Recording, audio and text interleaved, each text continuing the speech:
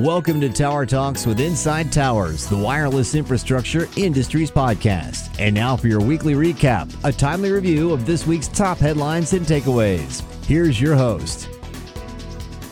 Welcome to Inside Towers Week in Review. I'm Leslie Stimson, Inside Towers Washington Bureau Chief. And with me today is John Salentano, our business editor. This episode is sponsored by Inside Towers Intelligence, a quarterly market report that dives deep into the wireless infrastructure ecosystem. It looks at market trends, capital expenditures, relevant M&A transactions, and more. Intelligence is designed for managers, marketers, and investors. The 2023 Volume 2 is available now. An annual subscription includes an exclusive briefing and online support. For more information or to subscribe, visit insidetowers.com/intelligence. Well, John, you had a big week. You went to a conference, and there's a couple of things you wanted to talk to us about today. Yes, Leslie, it has been a busy week. I think, even though it's the middle of summer, there's still lots going on in our industry, and it keeps us hopping. So let me get to a couple of things. I'll get to the conference highlights in a minute, but you mentioned intelligence. One of the key features of intelligence is our proprietary Wireless Infrastructure Value Index. We developed this as part of the intelligence service. And what it involves is we're tracking the stocks of 14 infrastructure companies in 5 asset classes. So we have the big 3 tower companies, we have 3 fiber companies, we have 3 data center companies, the 3 big cable companies, and 2 diversified infrastructure companies like Brookfield and Digital Bridge. So every week when the market closes on a Friday, we do a roll-up of stock prices and how those stock prices have changed over the week, and take a look at what the market caps of these companies are, and try to present a comprehensive view of how the index that is comprised of all these companies, how the index is performing. Well, this year it's been performing, but at a lower pace than it has in the past. Since the beginning of the year, we've been running, at about an 80%. The index value is about 80 when our reference is 100. So anything above 100 shows growth and expansion. Anything below 100, we're looking at some kind of either contraction or slow growth. And so the index has been, kind of trundling along through the first half of the year at that modest pace. The good news is, as we hit the end of the second quarter, right at the end of June, it started to tick up. And I think if you were following stocks in the past week or two, we're seeing signs of, better performance in the stocks, of these companies. Now, the companies are actually performing better than what their stock prices would suggest. They're indicating growth. Their outlook and their guidance is fairly upbeat to the extent that, they're showing growth in their business through the end of the year and into next year. Now, it's a little bit subdued compared to what we've seen last year, but just because some of the CapEx is off, and which we knew that. But the companies are performing reasonably well. We have the second quarter earnings calls just starting, and it will run for the next few weeks, so we're going to watch those fairly closely. But the index is an indicator of the relative health of these flagship companies in the sectors that they represent. When you roll it all up and take a look at the aggregate and how that's moving directionally, I think it gives you a bit of an indication of the pulse of the industry. But like I said, the companies themselves seem to be performing what their stock price suggests. So we try to reconcile that difference a little bit. Sometimes Wall Street doesn't understand what these guys are doing, but we do, and we'll keep covering that. So the conference I attended this week, Tower Exchange Meetup Americas, 2023, was held in Fort Lauderdale. And the focus of the conference, I mean, Tower Exchange has a number of regional conferences that look at the makeup and opportunities and risks of tower companies around the world. They cover actually an interesting group. They cover about 300 tower companies worldwide, and then they'll hold regional conferences to look at and do a little bit of a deeper dive on how the tower companies in a given region are performing. So this particular conference focused on Latin America, and they went country by country and looked at the tower companies and the mobile network operators that they serve in these countries, and the conference discussed the pros and cons of ups and downs of how the mobile operators are performing, and what that suggests in terms of the activity that will fall through to the tower companies. And Latin America has been a little bit subdued in terms of its economic performance compared to other regions, but there are carriers in the big countries like Brazil, Chile, that are moving on 5G. That's stimulating demand for more towers. There are other countries like Colombia, Peru, Argentina. They're actually continuing to densify their 4G networks, and that again has a positive impact on the demand for towers. The governments in these countries are trying to stimulate more opportunity for infrastructure. Certainly, there's an emphasis, as there is in this country and elsewhere, for more broadband connectivity, both wired and wireless, and that's leading to demand and expenditures on new infrastructure. So it was a good conference from that aspect. We got to meet with and hear from operators throughout the region, and they bring a different perspective. If you're a little bit concentrated on the domestic market, like there's a tendency to be sometimes, this was, I think, a unique opportunity to hear from what's going on elsewhere. The big tower companies in the region, American Tower has a big presence. Certainly, SBA has a big presence. Phoenix Tower International has a big presence, along with a couple of newcomers. Last year, we reported on American Mobile spinning off its towers into a new organization called CTOS. Prior to that, Millicom had carved out its tower business into a separate organization called LATI. So, there's movement in the tower business. There's new construction being planned, and the tower companies themselves see a growing and positive direction from coming through a fairly subdued period.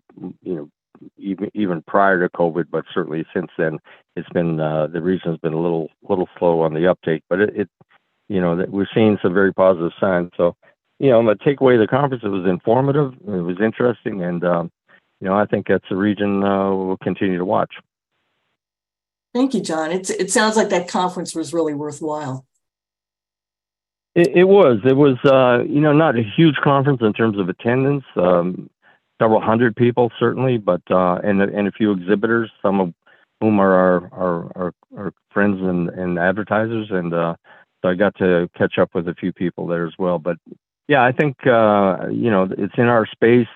They're focused on towers, and they had lots of good information to share. I like the smaller conferences. You can get some good hallway conversations going there. More time to do that kind of thing. Yeah. So the big news, one of the big things going on for me this week was the Wall Street Journal had 3 articles. They did a lot of research saying basically that AT&T, Verizon, and several other telecoms have left behind something like 2,000 miles of lead sheath cables in the water, in the ground, on poles. They're relics of the old Bell telephone network. And that they haven't been, and so the Wall Street Journal is saying these cables have not been addressed by either the companies or environmental regulators. And they're alleging that there's a health concern here, because it's lead.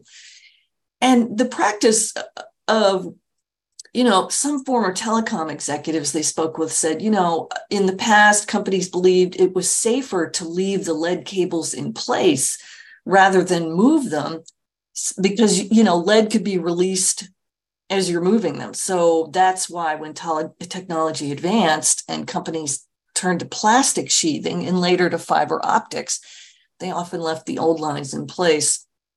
So in response to the Wall Street Journal's reporting, AT&T, Verizon, and other telecoms that have succeeded Ma Bell said they don't, initially said they don't believe the cables are a public health hazard. And they do emphasize they follow regulatory safety guidelines for their workers and for the public. US Telecom said it would work together with the companies and I guess the government to address any concerns. They stand ready to engage constructively on the issue.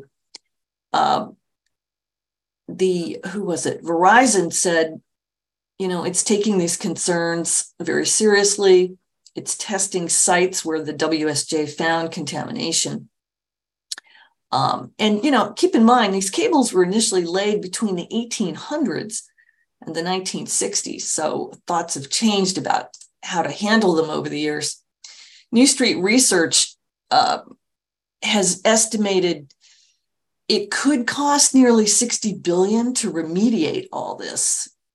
Jonathan Chaplin wrote in an investor note that right now it's unclear if this is even an issue, how much it would cost to fix, and who would pay for fixing it.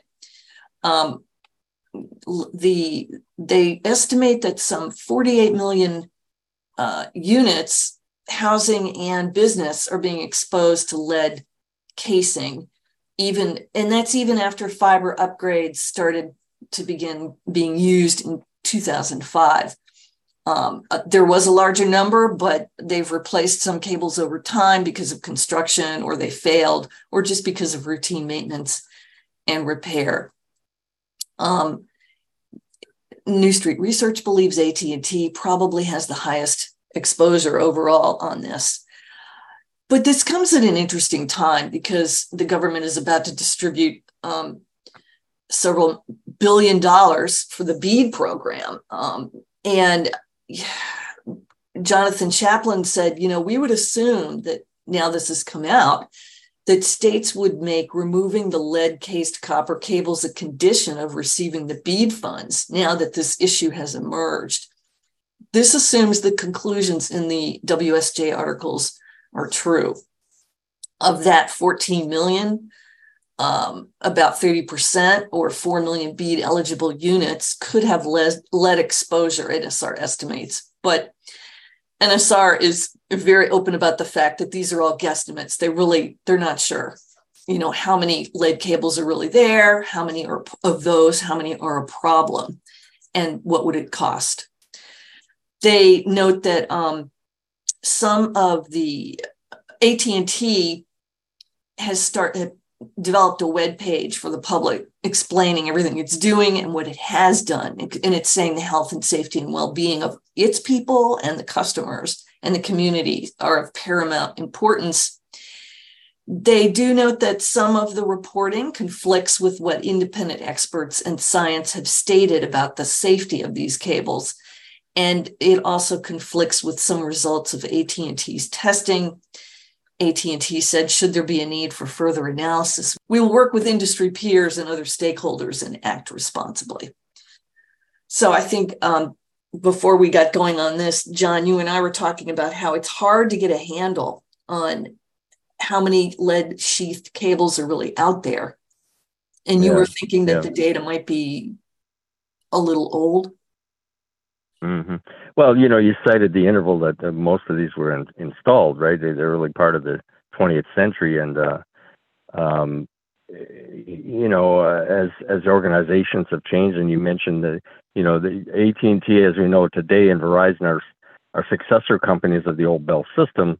Yeah. And, over time, record keeping changes. A lot of the stuff that we have automated today, they may not have automated those original records, which were all written in hand, Yeah.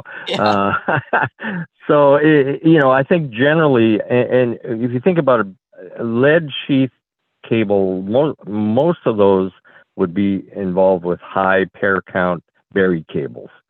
Yeah, you may get some aerial cables that have lead on them too, but because of the weight, so most of that was to protect the copper wires inside a buried cable.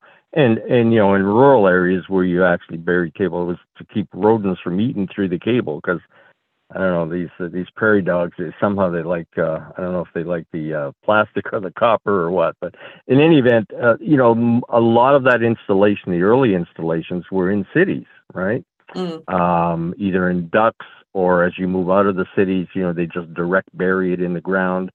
And when they switched over to other technologies, particularly fiber, you're not going to the practice was just cut the cable and leave it in the ground, like you mentioned, right? But where there's new construction and you start to get into those rights of way and you start digging up that cable, now you're exposing that lead, and that becomes the issue. But yeah, to know exactly where all these routes are and how big these cables and how long they've been in place, yeah, I'd be surprised if they had any detailed records other than sort of a general picture of the different cable routes they've used over time for other purposes. But yeah, you gotta those records probably are long gone. So they're it's a guesstimate at best. But they're using the right of way data today to know where to run fiber. But what's in those ducts or what's in that right of way, who knows? It'll be interesting as this story develops, because Congress is starting to notice. Senator Ed Markey wrote a letter to U.S. Telecom. He wants answers from the companies. He called it this is the height of corporate irresponsibility. He wants answers to several questions, mainly where are these cables? Right. He wants U.S. Telecom to get those answers from their members by July 25th, I think. And Markey, he's not just some environmental yahoo. He was one of the authors of the 1996 Telecom Act, so he does have gravitas there. But go ahead, you were going to say something. No, what year? What July 26th? What year? Because it's going to take a minute to get all this data, right? People are going to have to start digging up the ground.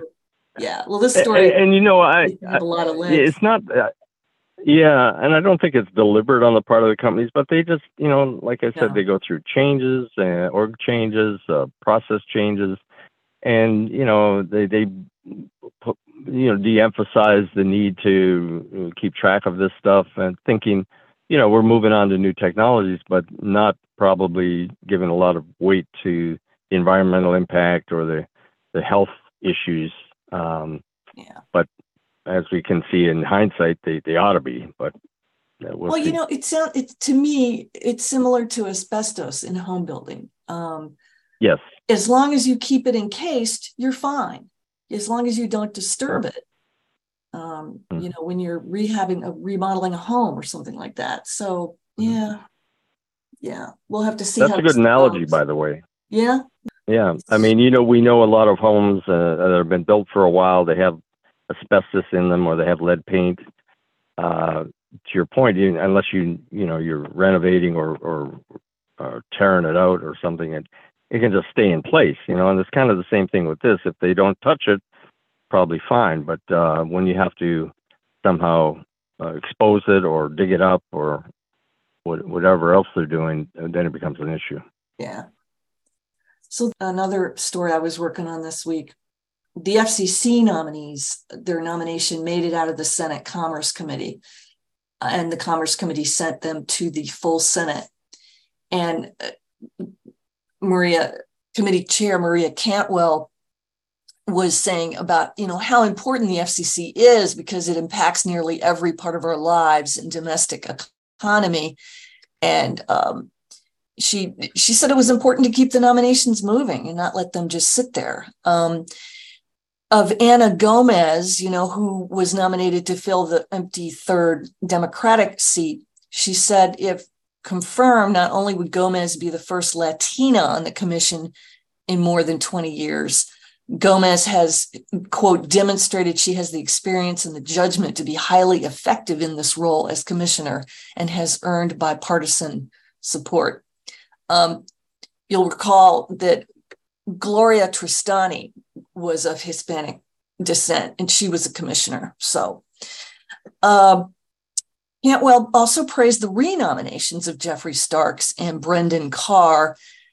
Starks, she said, had received much support because of many bipartisan telecommunications issues, broadband access, and network security that he's worked on. And she mentioned, Carr leads the Connected Care Pilot Program, which supports the delivery of telehealth to low-income Americans and veterans. She said Commissioner Carr has pledged to be bipartisan in his role and to treat every entity that has a matter before the FCC in a matter that is fair, just, and impartial. So they did it within 15 minutes, but it was not unanimous. Ranking member Ted Cruz, Republican of Texas, he opposed Gomez nomination and the Starks renomination. He said Gomez refused to disavow the heavy-handed net neutrality rules and, like Starks, gave non-committal answers to my requests to improve transparency and accountability at the FCC. And what he was referring to were their answers to his questions during the recent nomination hearing. Gomez was just being careful. And Cruz, he was saying that the vote was rushed to schedule it before the July 4th recess. He said confirming FCC commissioners is a serious matter. I meet with them and ask questions, but unfortunately, many senators on this committee did not have that same opportunity to meet with her. And he said requests to reschedule were not heeded. So he voted against Gomez and Starks, and two others, Marsha Blackburn, Republican from Tennessee, and Cynthia Loomis, Republican of Wyoming, followed his lead, and they voted against them as well. One Democrat voted against Carr, Tammy Duckworth of Illinois. She's a Democrat. And no one opposed the nomination of Farah Damelin to be the agency's inspector general. All the action concerned the commissioners. Cantwell said the nominees could go to the Senate floor for a vote before the August recess, which would be really speedy. And that is that. Yes, that's a wrap. And thank you for listening to Inside Towers Week in Review. And we will be back in a week. And for a wrap up of all the week's news, check out our Saturday edition. Thank you for listening to Tower Talks. To subscribe to our podcast, our daily newsletter, or use our other industry resources, please visit InsideTowers.com. Until next time, you've been listening to Tower Talks from Inside Towers, the wireless infrastructure industry's podcast.